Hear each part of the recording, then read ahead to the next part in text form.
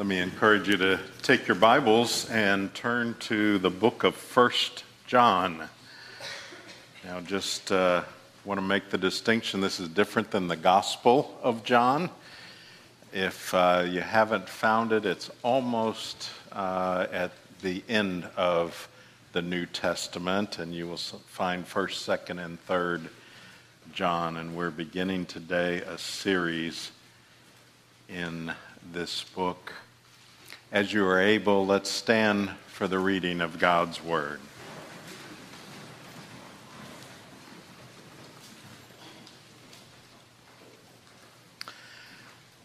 That which was from the beginning, which we have heard, which we have seen with our eyes, which we looked upon and have touched with our hands, concerning the word of life.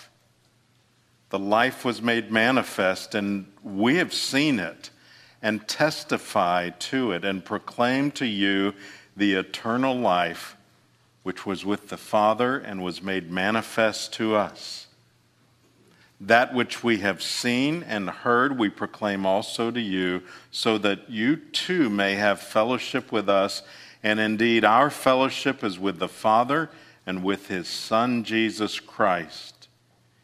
And we are writing these things so that our joy may be complete. This is the word of the Lord. Thanks be to God. Let's bow together.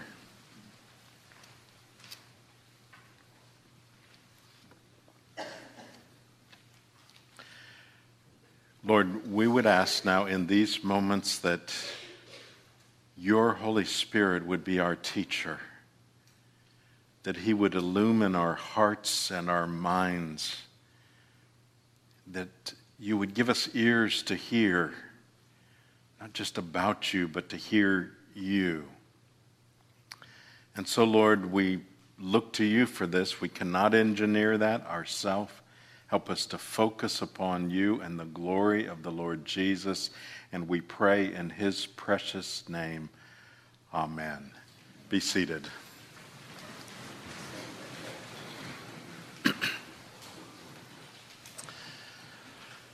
Back in 2008 and 9, I preached through the Gospel of Mark. In 2009, when I got to Mark 12, I saw the interaction of Jesus with one of the scribes. And as I prepared a message in that passage, there was a phrase in there that I hate to use the word, has haunted me, but I cannot get away from it. He had this interaction with this scribe who was inquiring of him, and here's how Jesus spoke to him at the end of that interaction. He said, "You are not far from the kingdom of God." In my Bible, I wrote at that time, may no one who sits under my ministry be left not far from the kingdom of God. In other words, just outside the kingdom of God.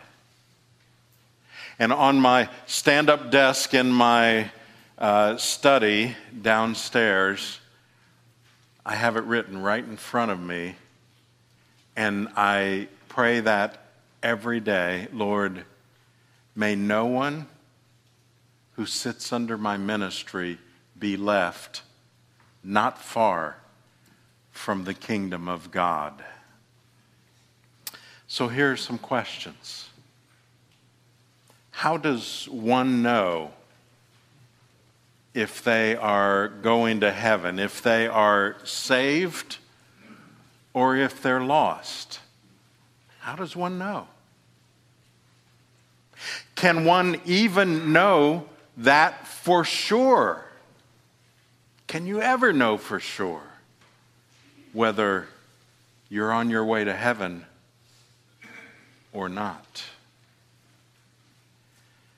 wouldn't it be arrogant to say that we know for sure we are saved, that we know for sure we're going to heaven? Isn't that arrogant to make that kind of a statement? Now, it's hard for me to imagine anyone not wanting to know the answer to those questions. But if it is possible to know for sure that we are going to heaven or where we are going when we die,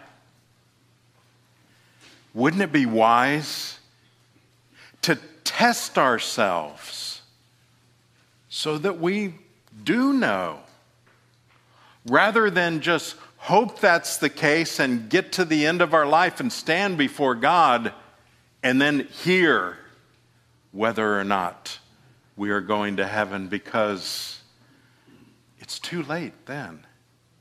It is just too late.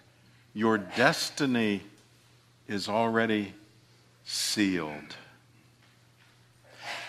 This book of 1 John is going to help us with these questions. Let's jump in. Why should we even listen to John? Well, we are not told in the book who wrote 1st, 2nd, and 3rd John, but the earliest tradition attributes it to John, the beloved disciple, the son of Zebedee. And it really, among commentators and in the church down through the centuries, that authorship hasn't been questioned to any great degree or challenged to any great degree. When you look at the style of the book, when you look at the content of the book, it confirms that he was the one that wrote it. And so we are assuming that as the authorship of this book, assuming that for our study. So what do we know about that John? Well, back in Mark chapter 1, we see his occupation.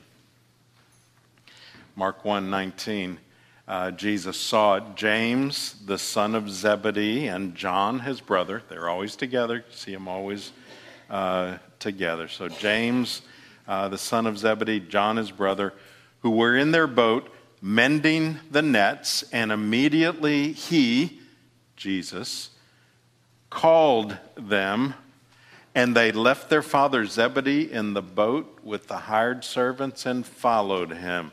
So here is John, a fisherman in the family business. And I love how this passage, that passage puts it, and if you can just picture it. So here is James and John. They're in the family business.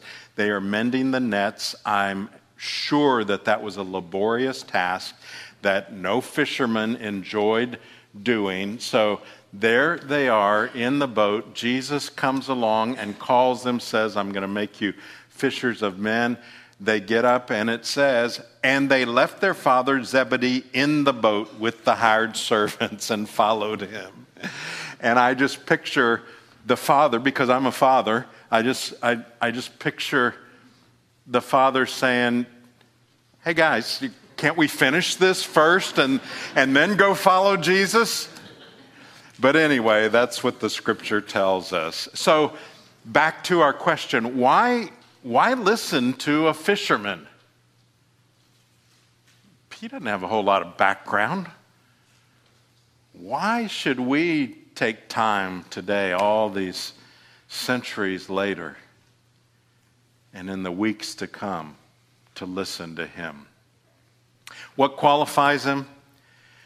Well, I just read to you verses 1 through 3, and instead of reading those again to you, I just want to highlight some words from those verses, because these tell us why we should listen to John.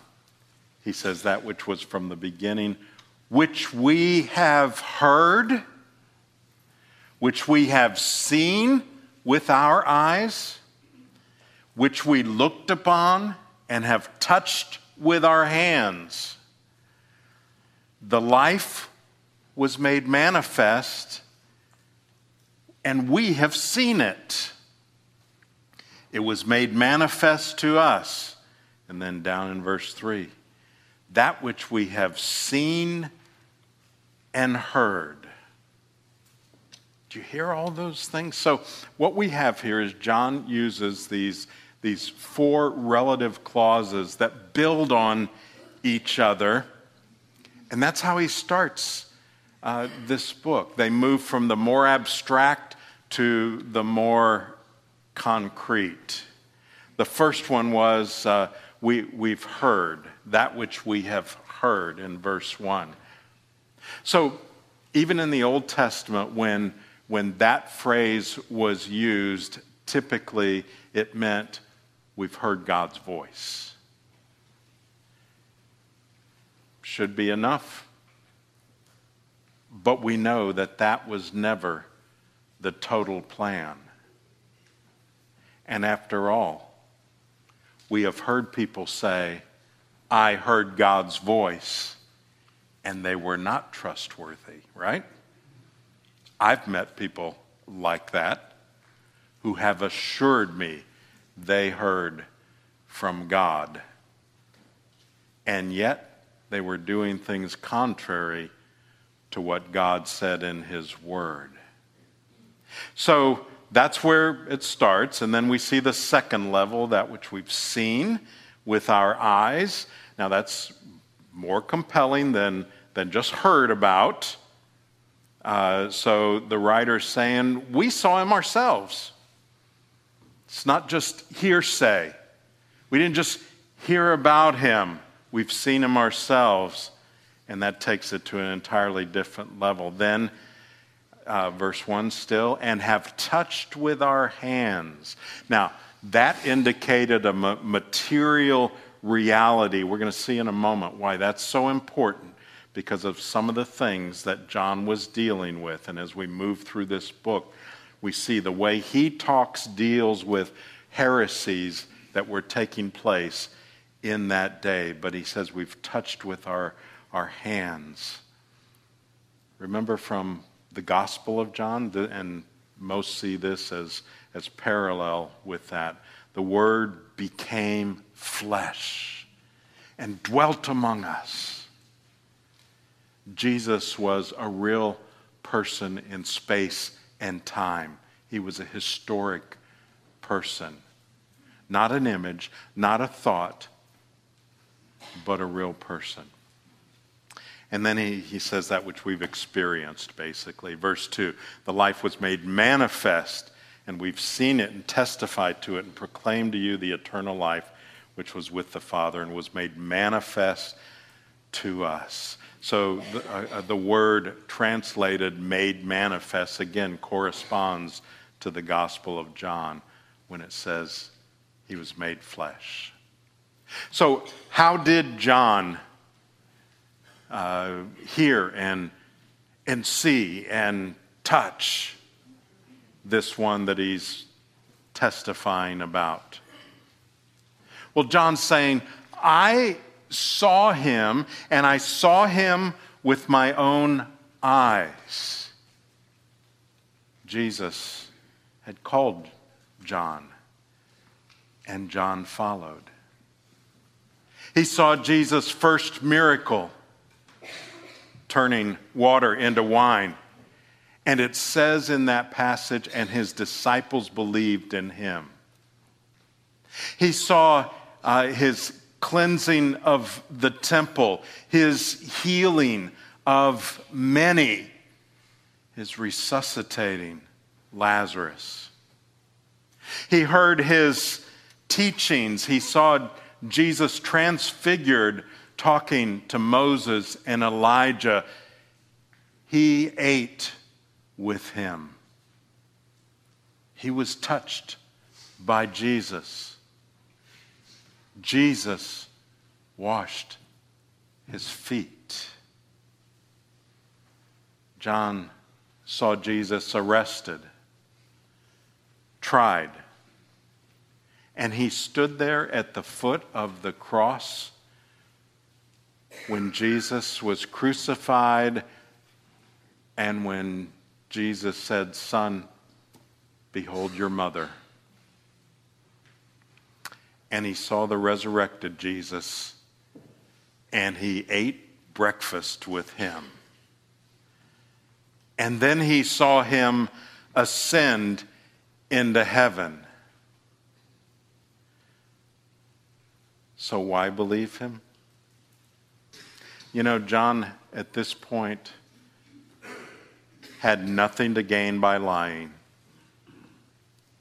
He's probably in his 90s when he wrote this. He had seen all the other disciples die as martyrs, but he was there.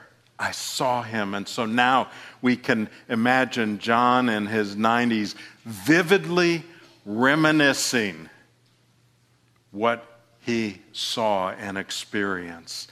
That's why we listen to John and once more sit at the feet of the one who sat at the side and at the feet of Jesus himself. That's how he begins this letter. I was there. I saw him. Let me tell you now what you need to know. So, of course, there's different levels of seeing. Recently, we had the Olympics. Now, I could stand here and say, yeah, I saw the Olympics. But what if we had an Olympic athlete come up here and say, oh yeah, I saw the Olympics. I was there. I competed. Let me tell you what I saw when I was there. Who are you going to believe? Any of us can say, yeah, we saw it. But she really saw it. So in our passage, there's two different words are used. One means to look, and that's used 3 times. The other word used is a word that means to behold intelligently, to really see or to comprehend something. And that's what John is saying here. I saw him. Yeah, I really saw him. So what's the message of this letter? Well, 1st, 2nd, and 3rd John are called general epistles or letters. That means they were sent to a congregation or a group of congregations. Again, this was written in the late 80s or 90s AD. John died about 100, and he was in his AD 100, and he was in his 90s. And he was the only apostle to die a peaceful death in old age. So what are the issues here that he was addressing? Well, you can tell what the issues are in the church of the day by what John addresses, by what he says and how he says it. We're going to deal with these as we go through the book. But just to give you a heads up, there was a group of people that were kind of rising in the 90s, AD 90s, not the more recent 90s, and they were called the Gnostics. And he was speaking in such a way that it addressed them. There was where John lived, a man named Cerinthius, and he was kind of the spokesperson, the teacher, if you will, of those things. And they taught that Christ descended on Jesus. Did you hear that? That Christ descended on Jesus and stayed there until before the death. And then Christ went away. So you see the dangers of that. They denied that Jesus, who was in heaven, was incarnate. And we know the importance of the fact that he took on flesh. You see, that's why it's important that John speaks in this way. He says, look, I saw him, I touched him, and he touched me.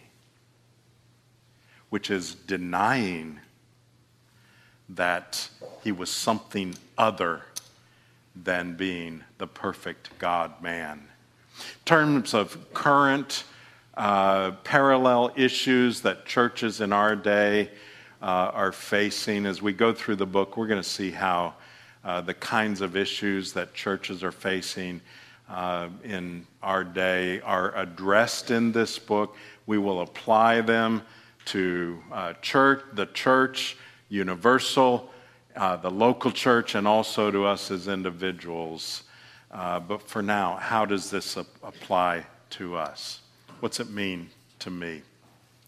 Verse 4, he says this, "And we are writing these things so that our joy may be complete."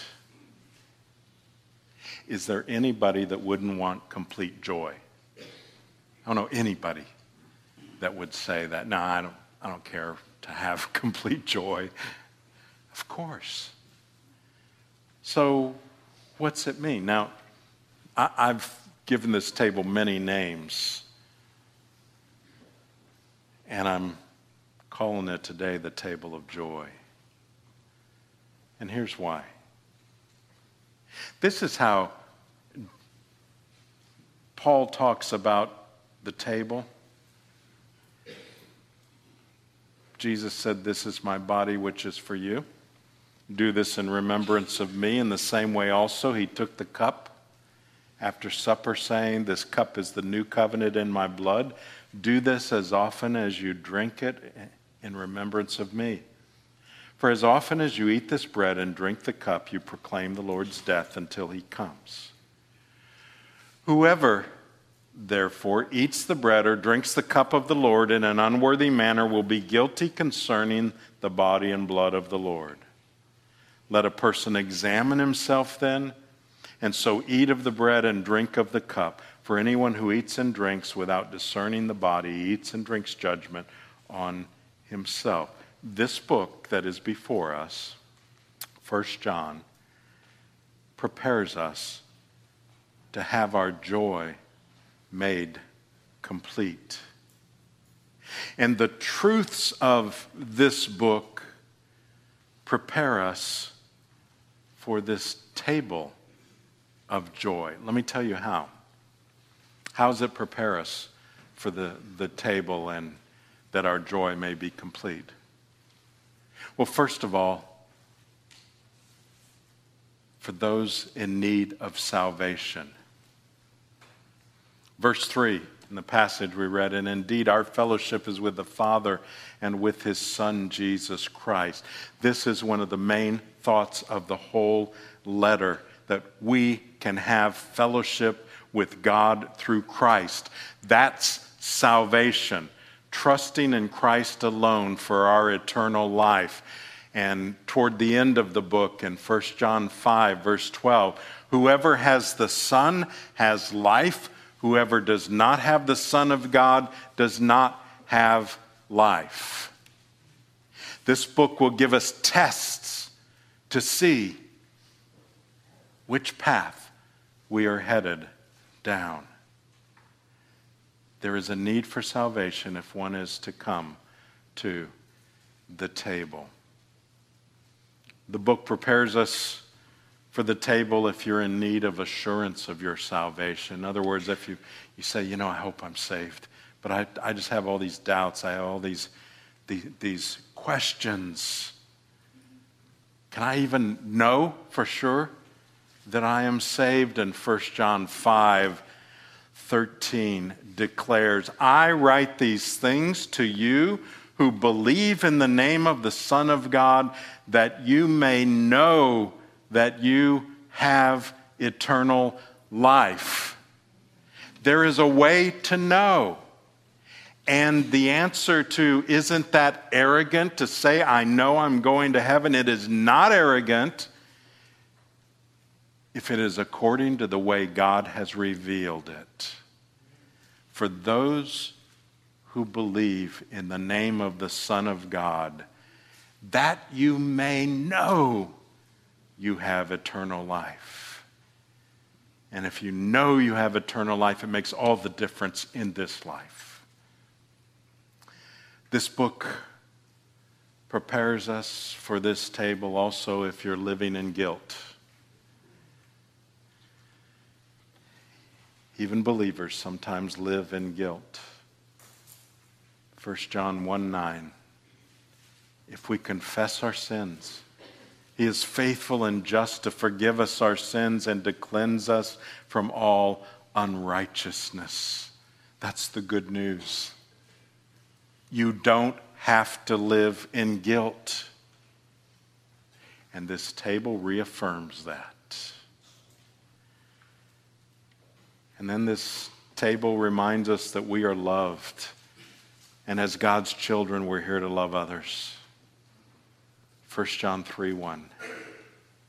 See what kind of love the Father has given to us? That we should be called children of God. And so we are. Is there anything better than that? If you know Jesus as your Lord and Savior,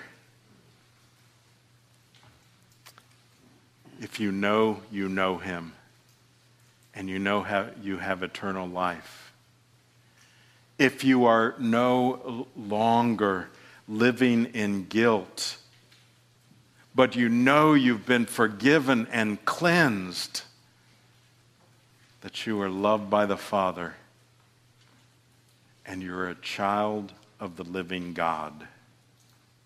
If these things are true of you, this table is for you, and you are invited to commune with Him. And that is how your joy may be complete. Let's bow.